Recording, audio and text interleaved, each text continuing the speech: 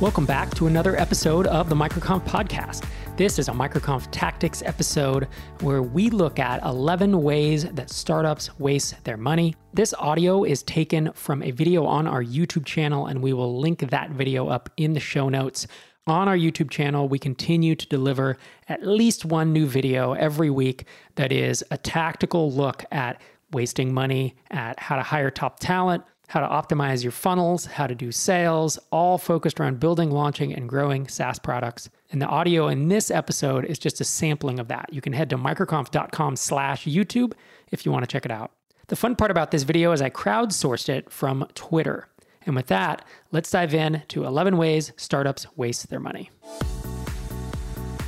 In this video, I cover the top 11 ways startups waste their money so you can avoid costly beginner mistakes. I'm a startup founder with multiple exits, author of 3 books on building startups, and an investor in more than 100 companies. To put this video together, I looked back at my experience both with my own startups and also the startups I'm invested in. Then I went on Twitter and I asked folks for their examples, and I got a bunch of really good suggestions. And in fact, more than half of these 11 were from folks on Twitter. And so if you were one to suggest that, I appreciate it. And if we are not connected on Twitter, I am at Rob Walling, as well as at MicroConf. The first mistake is scaling sales before the product is ready, and it comes to us from Chris Lukenbill. A mistake he's seen is hiring sales staff before you've sold consistently as a founder because you're a developer and you feel comfortable building and not selling. This also works for marketing as well. And I have a sub bullet of this of just staffing up in general before you've built something people want. And especially if you raise buckets of money, a big mistake I see is people just hiring because they think they need to spend the money. And you can raise money and still be a capital efficient or a mostly bootstrap company that operates in a way that doesn't waste money on status or lavish things that really aren't contributing to the bottom line. It's nice to have the discipline of hiring slowly when you start to see a pain point coming and not having to staff up before you really have any demand for your product. Our next one comes from Peter Bowyer. Peter says, getting starry-eyed about growth before you've got many or any paying customers, and so engineering at Twitter scale rather than getting the foundations right. This is called gold plating, and it wastes a lot of money. It's like putting gold plating on something, just for the appearance of it. And back in my consulting days, we would have some clients just tell us, I want this to scale to 10,000 simultaneous users. And we would say, but you have no marketing and no audience. Like, you can scale this up as you go. But if they wanted 10,000 and they would pay for it, it's something that I've seen, and it definitely resonated with me when Peter said this because I've seen it in action. Mistake number 3 is overpaying for prestigious office space. As a startup, you're not a bank. You're not a realtor. You're not some office that needs to have a bunch of prestige because you're going to have clients or customers over. As a startup that's operating on the internet and most likely selling your software to people who will never ever see your office, you don't need to get an office on Wall Street or in Beverly Hills or in San Francisco. You can go to kind of anywhere, right? I mean, that's the beauty of bootstrapping and mostly bootstrapping. I have seen startups where the owner somehow feels like they're not a real company unless they have this office space, and they go and they do it, and it's a huge waste of time. And they sign a long lease, and then they realize it's burning a ton of their money. They've bought furniture, for crying out loud, and they find themselves really burning a lot more cash than they should have. I'm not saying get a crappy office space, but you can definitely get a nice office space if you need one in a place that maybe is not as prestigious as the most prestigious building in town, because there really is not a ton of purpose to it other than your own ego. Mistake number 4 is overhiring. And this is different than mistake 1, which was hiring before your product is ready. Let's say your product is ready, you have product market fit, and you start to scale up. I have seen companies hire 5 people when they should have hired 1, which is going to be a bunch of frothy churn with that many people trying to get started all at once.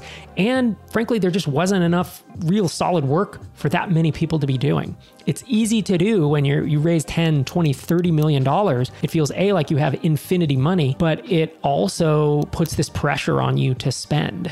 And thankfully, the bootstrapped and mostly bootstrapped software community doesn't usually do this. The mistake we make is waiting a little too long to hire until things are on fire or until we're burning out. But overhiring is absolutely a way that I've seen startups burn a lot of cash. Mistake number 5 comes to us from Nate Ritter, and it's building without talking to customers.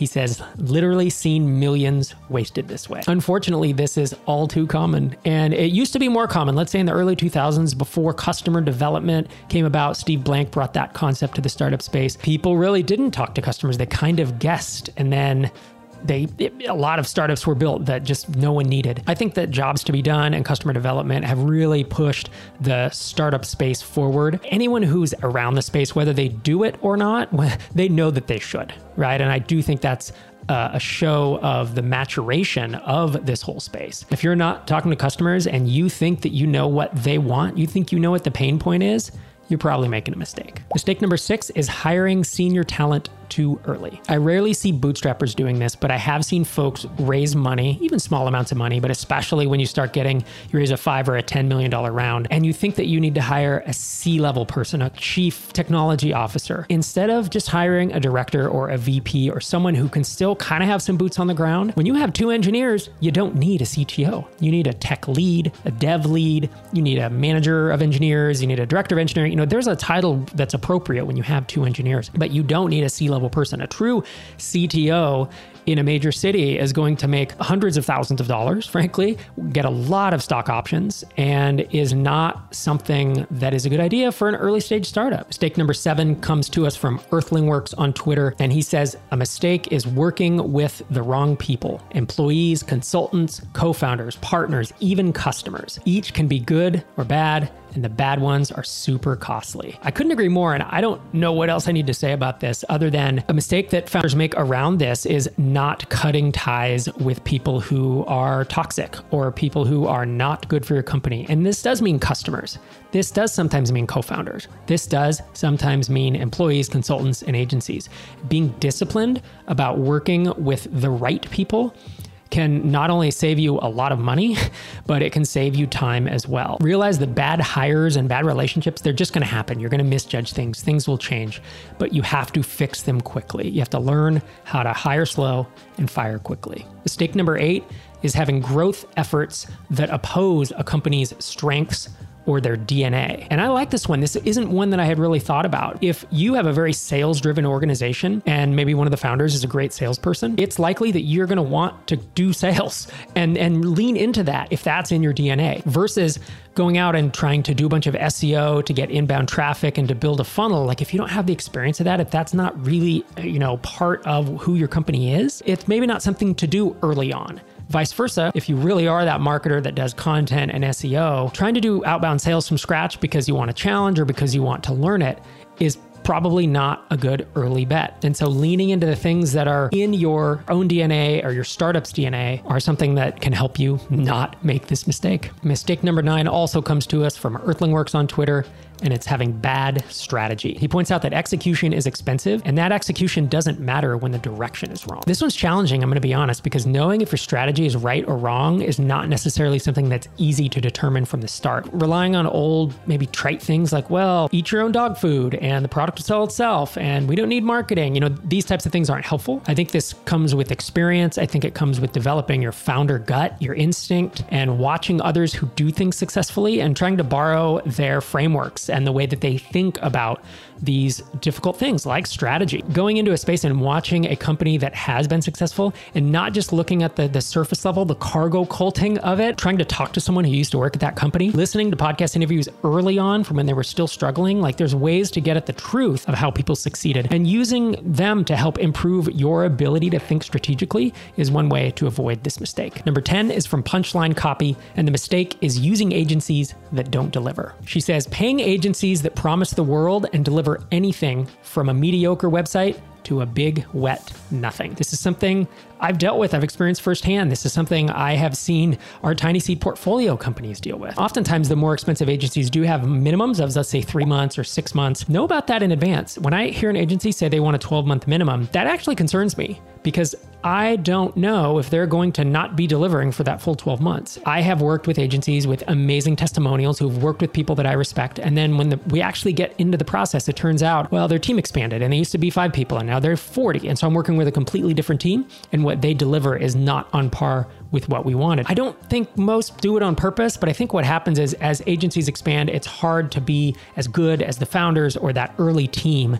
And so it's all too common to run into this mistake. Mistake number 11 is doing brand marketing too early. So there's direct response marketing where you ask for the sale and you track your conversions and you know how much you spend and how much money you're going to make from those customers. And then brand marketing is just getting your name out there. It's what Coca-Cola does. It's what Crest and Procter & Gamble do. When you're in your early days, you can't afford to do brand marketing. You can't afford to just run ads that just get your name out there because no one cares. You have to really watch those dollars and cents, and you have to really watch traffic, your conversion rates, and understand your funnel.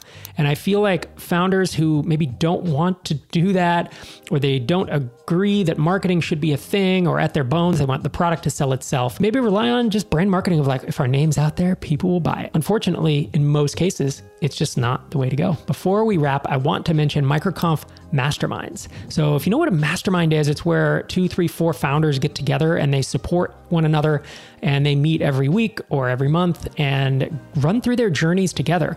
And at MicroConf, we have a mastermind matching service. It's at microconfmasterminds.com. And every few months, we do a matching process based on the phase that people are at, the type of product, location, time zone. There's a bunch of factors that we take into it, but we hand match people.